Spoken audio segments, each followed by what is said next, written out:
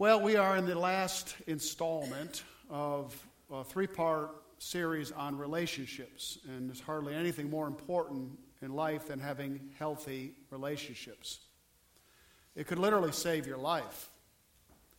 We live with a lot of domestic abuse in our society, and most domestic abuse is preventable, absolutely preventable, because no one should live under any kind of abuse and disrespect. The stories we hear on the evening news of murder, of beatings, didn't start that night. They began months and years before, when a disrespectful statement was made from a husband to a wife, or a wife to a husband, or any people disrespecting each other. And that disrespect was allowed. And allowed.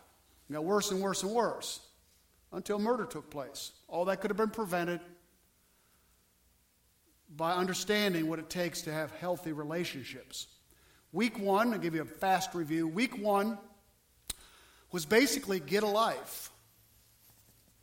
Get you a life. You are responsible for your own happiness and joy in life. That's right. It isn't about finding the right people to surround yourself with. It's being the right kind of person. It's about understanding that healthy people start with themselves in their relationship to Jesus Christ. That's everything. That's in a nutshell. That's the whole deal. It all starts with you and Christ. Now, you can have healthy relationships and not be a Christian. People do it all the time. But you can't fulfill all that God intended you to be and become the people that God intended us to be without a relationship that's vital and ongoing with Jesus Christ in your life. It's just impossible. And then become a person that others are attracted to. Develop your mind.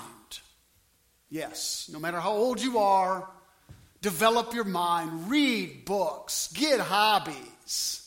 Work on projects. Develop yourself. Never stop developing yourself as a human being. I love the story of Howard Hendricks. Years ago, the preacher in Texas, as an older man, ran into a 90-year-old woman who had been his mentor for years. She met him at the door of a party, and she said, "Howard, let's not bore each other with each other. What have you been reading recently?" And this is a woman who stimulated her life all the time and became an interesting person. If you find yourself at a restaurant with your mate or loved one or friend and you're staring at each other and there's nothing going on, that's a problem. No show of hands, but it happens, doesn't it? Lord, you've been looking at that woman for 40 years. What else you got to say? Man, you've looked at that old buzzard for 30 years. Man, we've talked it all out. You have stopped developing yourself as a human being. Grow in relationship with Christ and grow as an individual.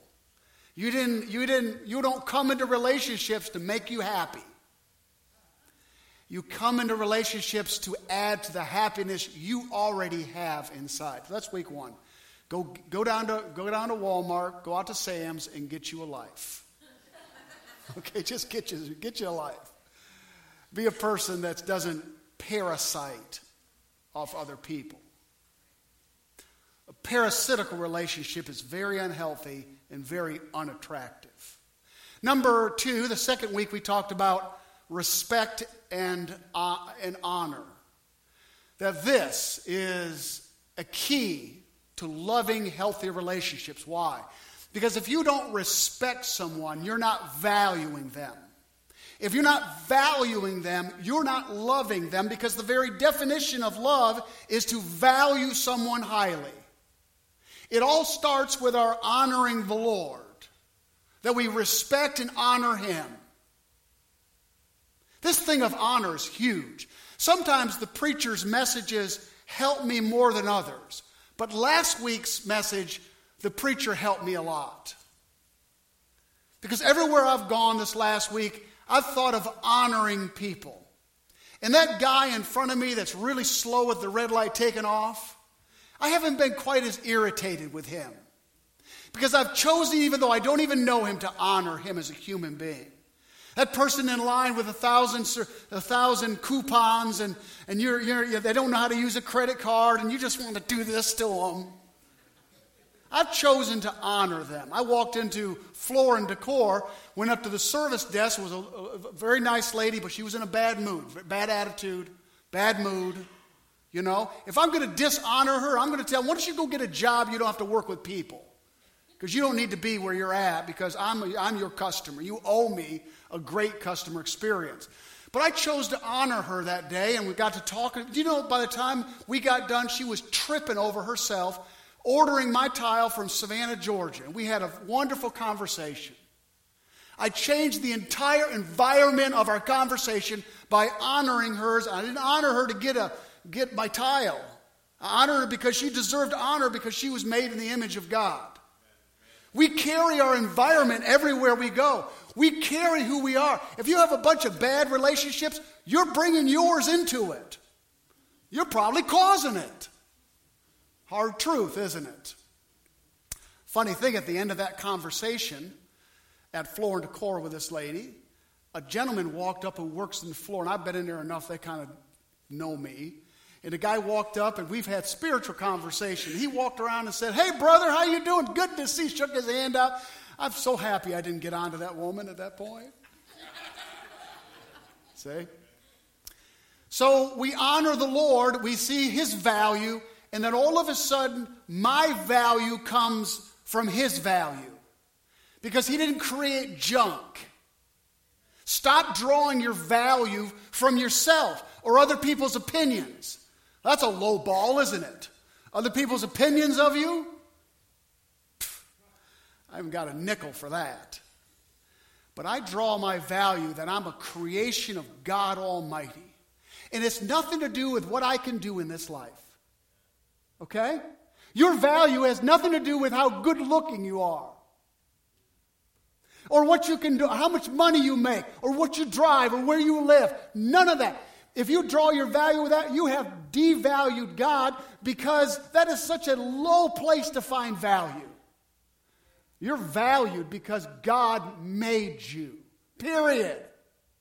Imagine sitting down in the same room with someone you highly esteem. Picture somebody right now in your mind that you would absolutely trip over yourself to be with. Maybe somebody famous. Maybe Brad Pitt for you ladies. I don't know. No. Maybe somebody very rich and wealthy. Maybe someone of high, maybe some music icon that you've loved to listen to their music. Sit down with James Taylor and pick the guitar with him. That'd be kind of cool for me.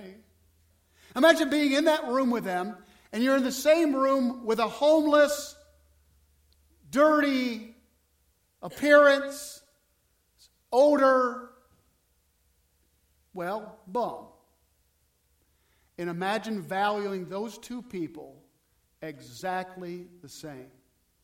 That's what Jesus Christ would do, because the value does have nothing to do with power, position, fame, nothing. Value is something we give to people because they're created in the image of God. They don't have to earn that thing. Okay? So that's week 2. Week 1, get a life. Week 2, honor God, honor yourself, and give that honor to people. Okay. 3rd week and the final installment, what to do when it all breaks down. Yeah. Just do this. I can't even see him out there. Let's do this 2 sides. Thank you, Larry. You'll get it. Okay. Band-Aids, wheelchair, crutches. Because the best of relationships have trouble. They really do. And at the end of the day, if you're a person that doesn't know how to forgive others, you will grow old all alone, with hair growing in places it shouldn't grow, and an odor about you and clothes that don't match. And no one will have anything to do with you, and you won't have anything to do with people. And quite frankly, this is some people's approach to relationships. I'm going to keep everyone away from me. I have been burned too many times. No one's going to hurt me again. That's a cold existence. That's a lonely existence. That's not how God created us. But stuff can get that bad, can it? you can get hurt that bad by people. You start shutting people out. So it's vital that you understand the need to forgive others. Go with me to Matthew chapter 18. Matthew chapter 18 is a story that Jesus told concerning a king who decided to forgive one of his subjects. And that subject who refused to forgive one of his fellow servants. Matthew chapter 18. And we'll begin, once you find it, at verse 21. Chapter 18 of the book of Matthew, verse 21.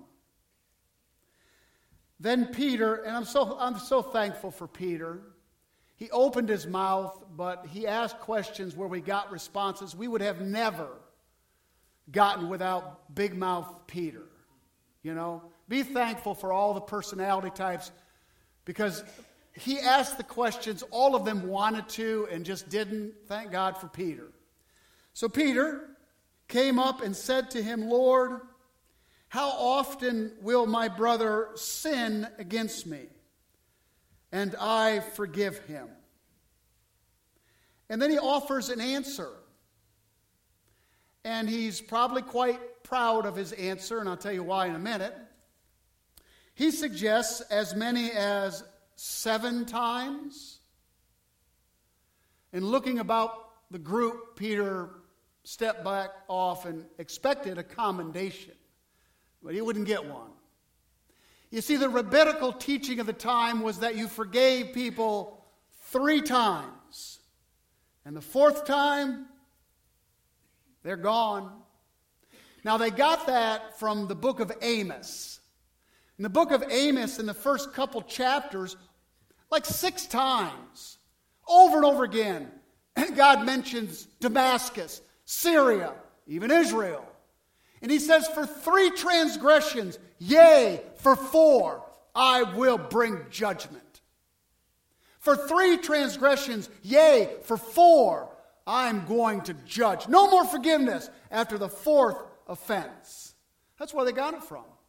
So Peter doubles the number and adds 1 for good measure. He doubles it and adds 1. He thinks, man, I got a great answer. Look at Jesus' reply. I do not say to you 7 times, but 70 times 7. Would you believe 490? Now, there's a couple different ways to look at that. One of the ways to look at that is, oh, by the way, was it 7 times a day? Was it 7 times a week? It was 7 times in a whole lifetime. You got a whole lifetime, you'll get 7 shots, Peter says. 490. One way to look at it is, after you begin to, how many times have people really hurt you? Where you really were forced to forgive them, or had the opportunity to forgive them? Maybe 20, 30, that's a lot. Not 490. So the idea is, you begin to do it, and you'll see the joy of forgiveness and the freedom that it brings you. And after a few times, you'll quit counting and you'll never get to 490. It's one way to look at it. But there's another. Numbers in the Bible have great significance. They just do. The number for grace is 5. The number for the unity of God is the number 1. 6 is the number of man. 666. 7 is the number of God's completion. Like 7 days in a week. The numbers for completion. Well, you have 7 there, but you have 70 times 7. So you have a 7 times something to make 70. You math scholars, tell me what it is. Thank you. I'm glad it was quick. 7 times 10 makes 70. 10 is the number in the Bible for harmony. Harmony. It's what happens after you forgive. There's a harmony that goes on. So you have this beautiful picture of God saying, 7, complete, and keep doing it until there's harmony going on. Never stop. Well, that's not enough for Peter or for the rest of the men to teach the lesson because they're not buying into it. It's hard sometimes to buy into this forgiveness thing. So he tells a story. So look at verse 23. Therefore, the kingdom of heaven may be compared to a king who wished to settle accounts with his servants. When he began to settle, to take account of them, one was brought to him who owed him 10,000 talents. Now, just a quick note. The servant was not really concerned about this debt until the king began to take account. You know, he didn't rush in and go, man, I owe you 10,000 talents. When can we start paying it off? He could care less. It wasn't until the king sent out a, come see me. We are not concerned as human beings about our sin before God until God begins to take account of us. And the Holy Spirit brings it to light. And all of a sudden we see the debt we're in. So that's just a side point. No extra charge. Verse 24. 10,000 talents. And we're going to talk about that in a minute. I want to go through the narrative with you. And since he could not pay, his master ordered him to be sold with his wife and his children and all that he had, and payment to be made. So the servant did about all that he possibly could do at this point, is cry out for mercy. So the servant fell on his knees, imploring him, have patience with me, and I will pay thee everything. Really? What is a talent? And what are 10,000 of them? A talent is the largest unit of measurement of gold or silver. Either gold or silver. One talent weighs about 75 pounds. That's of gold or silver. This is 10,000 talents. It was a king's ransom. Now I've got my sheet because I'm terrible with numbers, and so I'm going to read here. 1 talent was worth 6,000 denarii. Now, in just a minute, we're going to see that the servant that owed this servant 100 denarii. So that's how that comes in. 1 talent is worth 6,000 denarii. A denarii is 1 day's labor for a common soldier or worker of the day. So to pay off one of these talents would take 6,000 working days, which is 16 years. Follow the math. So if you have 10,000 talents, you have 60,000 denarii. Multiplied by 16 years, it would take you 160,000 years to pay off this debt. That's more lifetimes than we've got. So when he said, I'll pay it all, he didn't even calculate in his mind. 160,000 years to pay it off. R.S. Kennedy has given us a wonderful illustration. He says this, that if you take 100 denarii, you could carry them pretty much in one pocket. One pocket, you could fit that in. But the 10,000 talents, it would take 8,600 soldiers carrying about 60 pounds apiece. If you line them up, 8,600 soldiers, you give them 60 pounds of that gold or silver, you would stretch them out, putting a yard between them. It would go for 5 miles long. That's a debt, is it not? And that's the debt this man owed the king. A ridiculous statement to say, I'm going to pay it all. Notice verse 27. Purely out of pity, out of pure mercy and pity for this man, the master of that servant released him and forgave him the debt. Now let me stop and say this.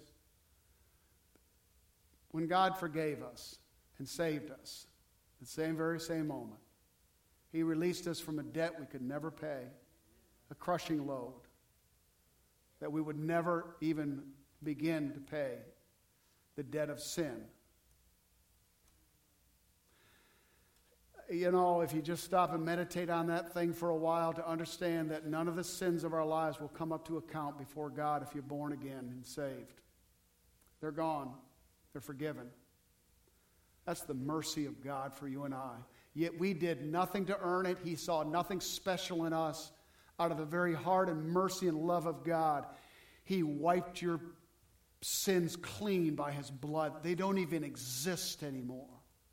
Hallelujah. We of all people on the earth should be the freest to forgive others, the freest and most able. Well, let's see the response of the servant. You know the story, but when the same servant went out, he found one of his fellow servants.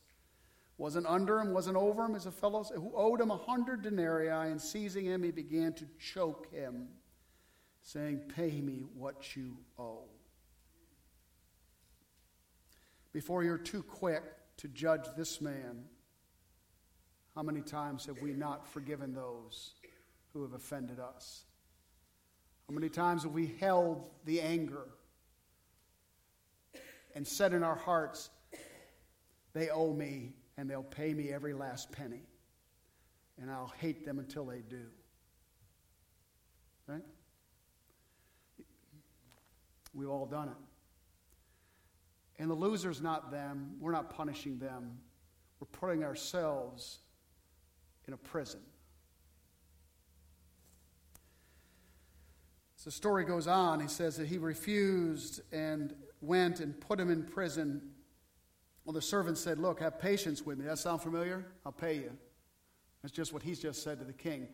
This man just came out of the presence of the king and caught this man. How evil the human heart is. And when his fellow servants saw what had taken place, they were greatly distressed and went and reported to their master all that had taken place. Then his master summoned him and said, "You wicked servant, I forgave you all that debt because you pleaded with me. Should not you have had mercy on your fellow servant as I had mercy on you?" And in anger his master delivered him to the jailers, to the prison, to the dungeon. Verse 35 stings a bit, doesn't it? So also my heavenly Father will do so to you if you do not forgive your brothers, notice, from your heart. That doesn't mean we lose a salvation that it's eternally secure. It doesn't mean that at all. But it means that God will place us in a bondage of our own unforgiveness. And we will be entrapped until we forgive. I want to encourage you to give you 3 different gifts to people. I want to encourage you to give them the gift of understanding. Look, you have no idea what's going on in people's lives everywhere you go. Let's get off God's pedestal place and try to give people a little bit of understanding.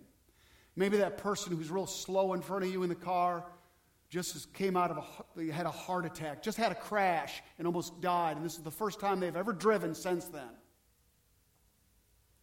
Maybe that person that's in front of you at the cash register fumbling with the coupons had a stroke last week or last month or last year, and they can't get their hands to work right. We have no idea what's going on in people's lives.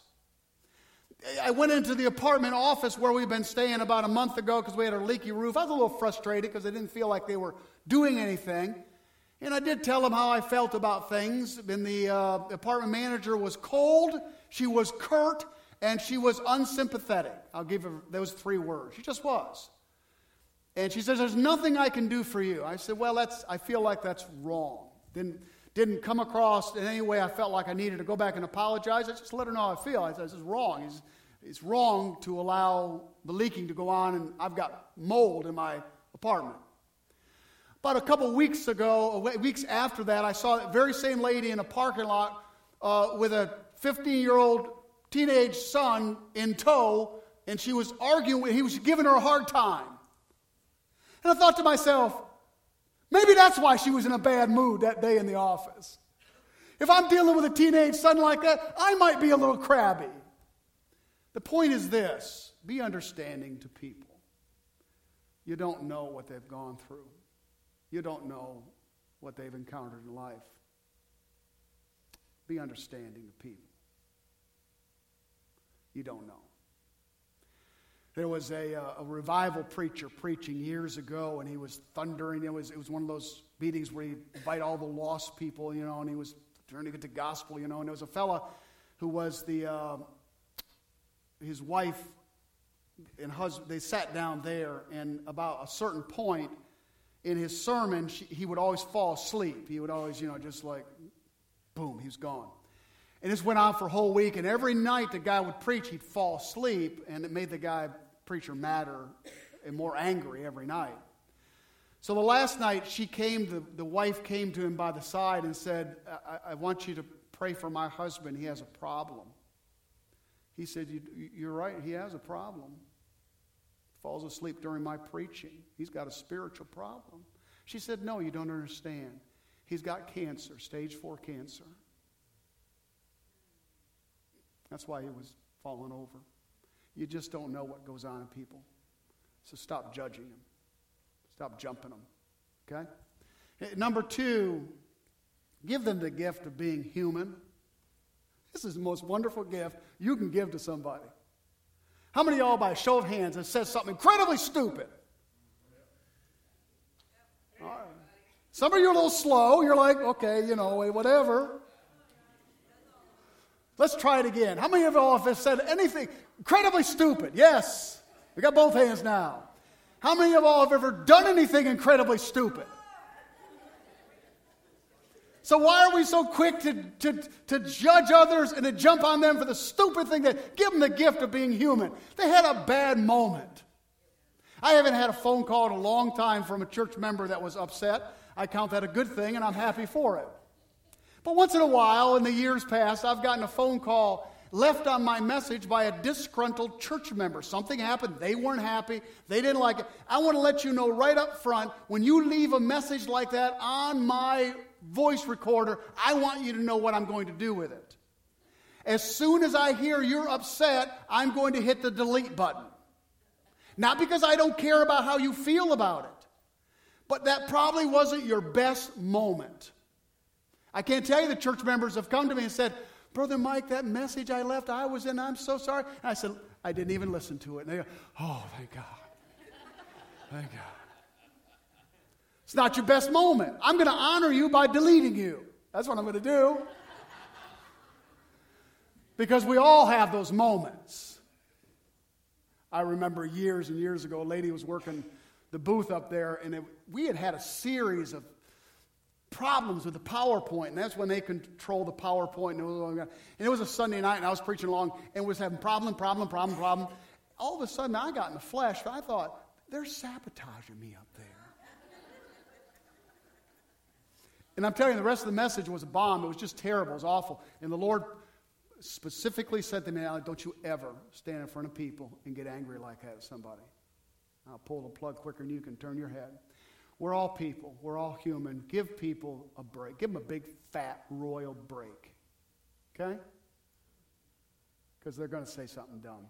We're all going to lose it at times. We're going to have bad moments. Okay? Before I share the last gift that I want you to give to folks, you probably can guess what it is. I want to share an iconic photograph out of 1972. During the height of the Vietnam War, it's a picture of a little girl running down a street. Those of us who lived through Vietnam remember that picture. And I'm going to tell you a story after I show you the picture. You young people, let me ask you to handle this with maturity. This is a young girl named Kim Pong. She has a longer name, but that was an iconic photograph out of Vietnam back in 1972. She was inside of a building that was bombed. She ran out, and she's naked because she stripped her clothes off because she was burning. Shortly after this photo was taken, she collapsed in the street, and a canteen of water by the photojournalist and someone else was poured over to her, and she was taken off to the hospital. Spent 14 months in rehab with reconstructive surgery, eventually taken to San Francisco and operated on one of the greats of plastic surgery. There was a gentleman who was in charge of that raid by the name of John Plummer. John Plummer was responsible for ordering that napalm raid and bomb on that city. He was assured over and over there would be no civilians, no civilians. And this photo has haunted him for many years. In 1990, John Plummer became a Christian, got saved, went off to seminary and studied for the ministry. He's now Reverend John Plummer, and he's a minister of Bethany United Methodist Church in Virginia. He always desired to know what happened to this little girl, and he found out in 1996 that she was alive and living in Toronto. And so somehow he ended up in Toronto and tried to contact her and couldn't. He found out she was speaking at a Vietnam War memorial in Washington, D.C., and he went in the audience and listened to her speak. In 1982, this young girl, Kim Fong, although raised as a Buddhist, became a Christian. 1982, she had gotten saved.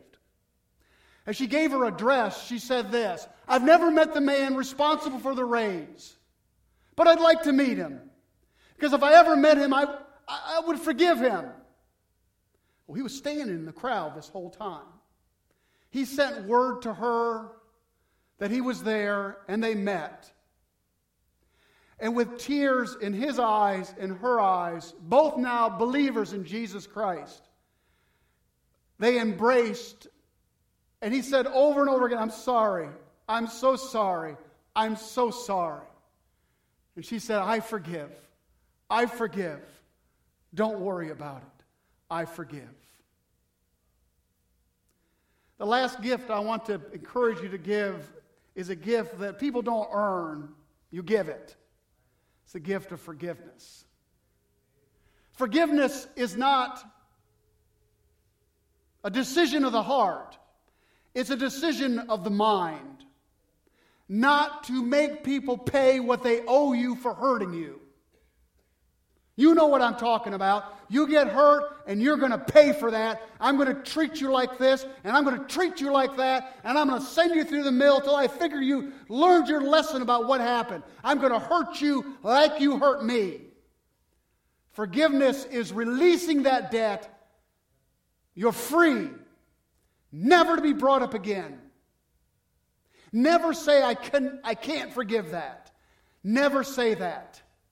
It's wrong and inaccurate. It's unbiblical. If you're going to not forgive, say, "I will not forgive you." Not that I cannot, because forgiveness is always an option. Purest definition of forgiveness I've ever heard is to release people from the debt that they owe you, and I mean they're free.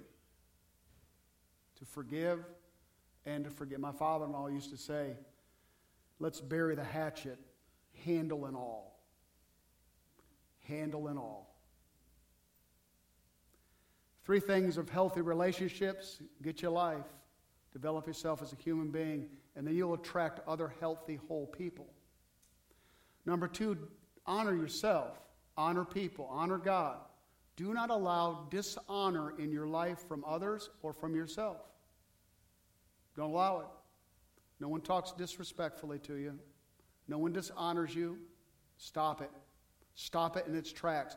And if there's people around you who are disrespecting and dishonoring you and they refuse to do it, begin to separate from them. Don't allow it. Never let anyone disrespect you. Because to disrespect you is to dishonor God who created you. And number 3, when it all falls apart, when it's all a mess, forgive. Because if you don't, you're going to be all alone in life. You're going to be miserable. You're going to be isolated. And you'll live in a prison of your own unforgiveness. One word of caution. There are people that are angry with you that will probably still be angry with you after you forgive them. It's not about them. It's about you. Because when anybody lives in that little apartment on the left-hand side of your brain way back, they're living there, you know what I'm talking about. I'm telling you, in your mind, you know somebody right now you need to forgive. I didn't bring it up. God brought it up. He lives right there. He's got a little apartment. He's got a set of keys, and the whole thing comes and goes as he pleases. He lives there. Say, you know. Let him go. Forgive him.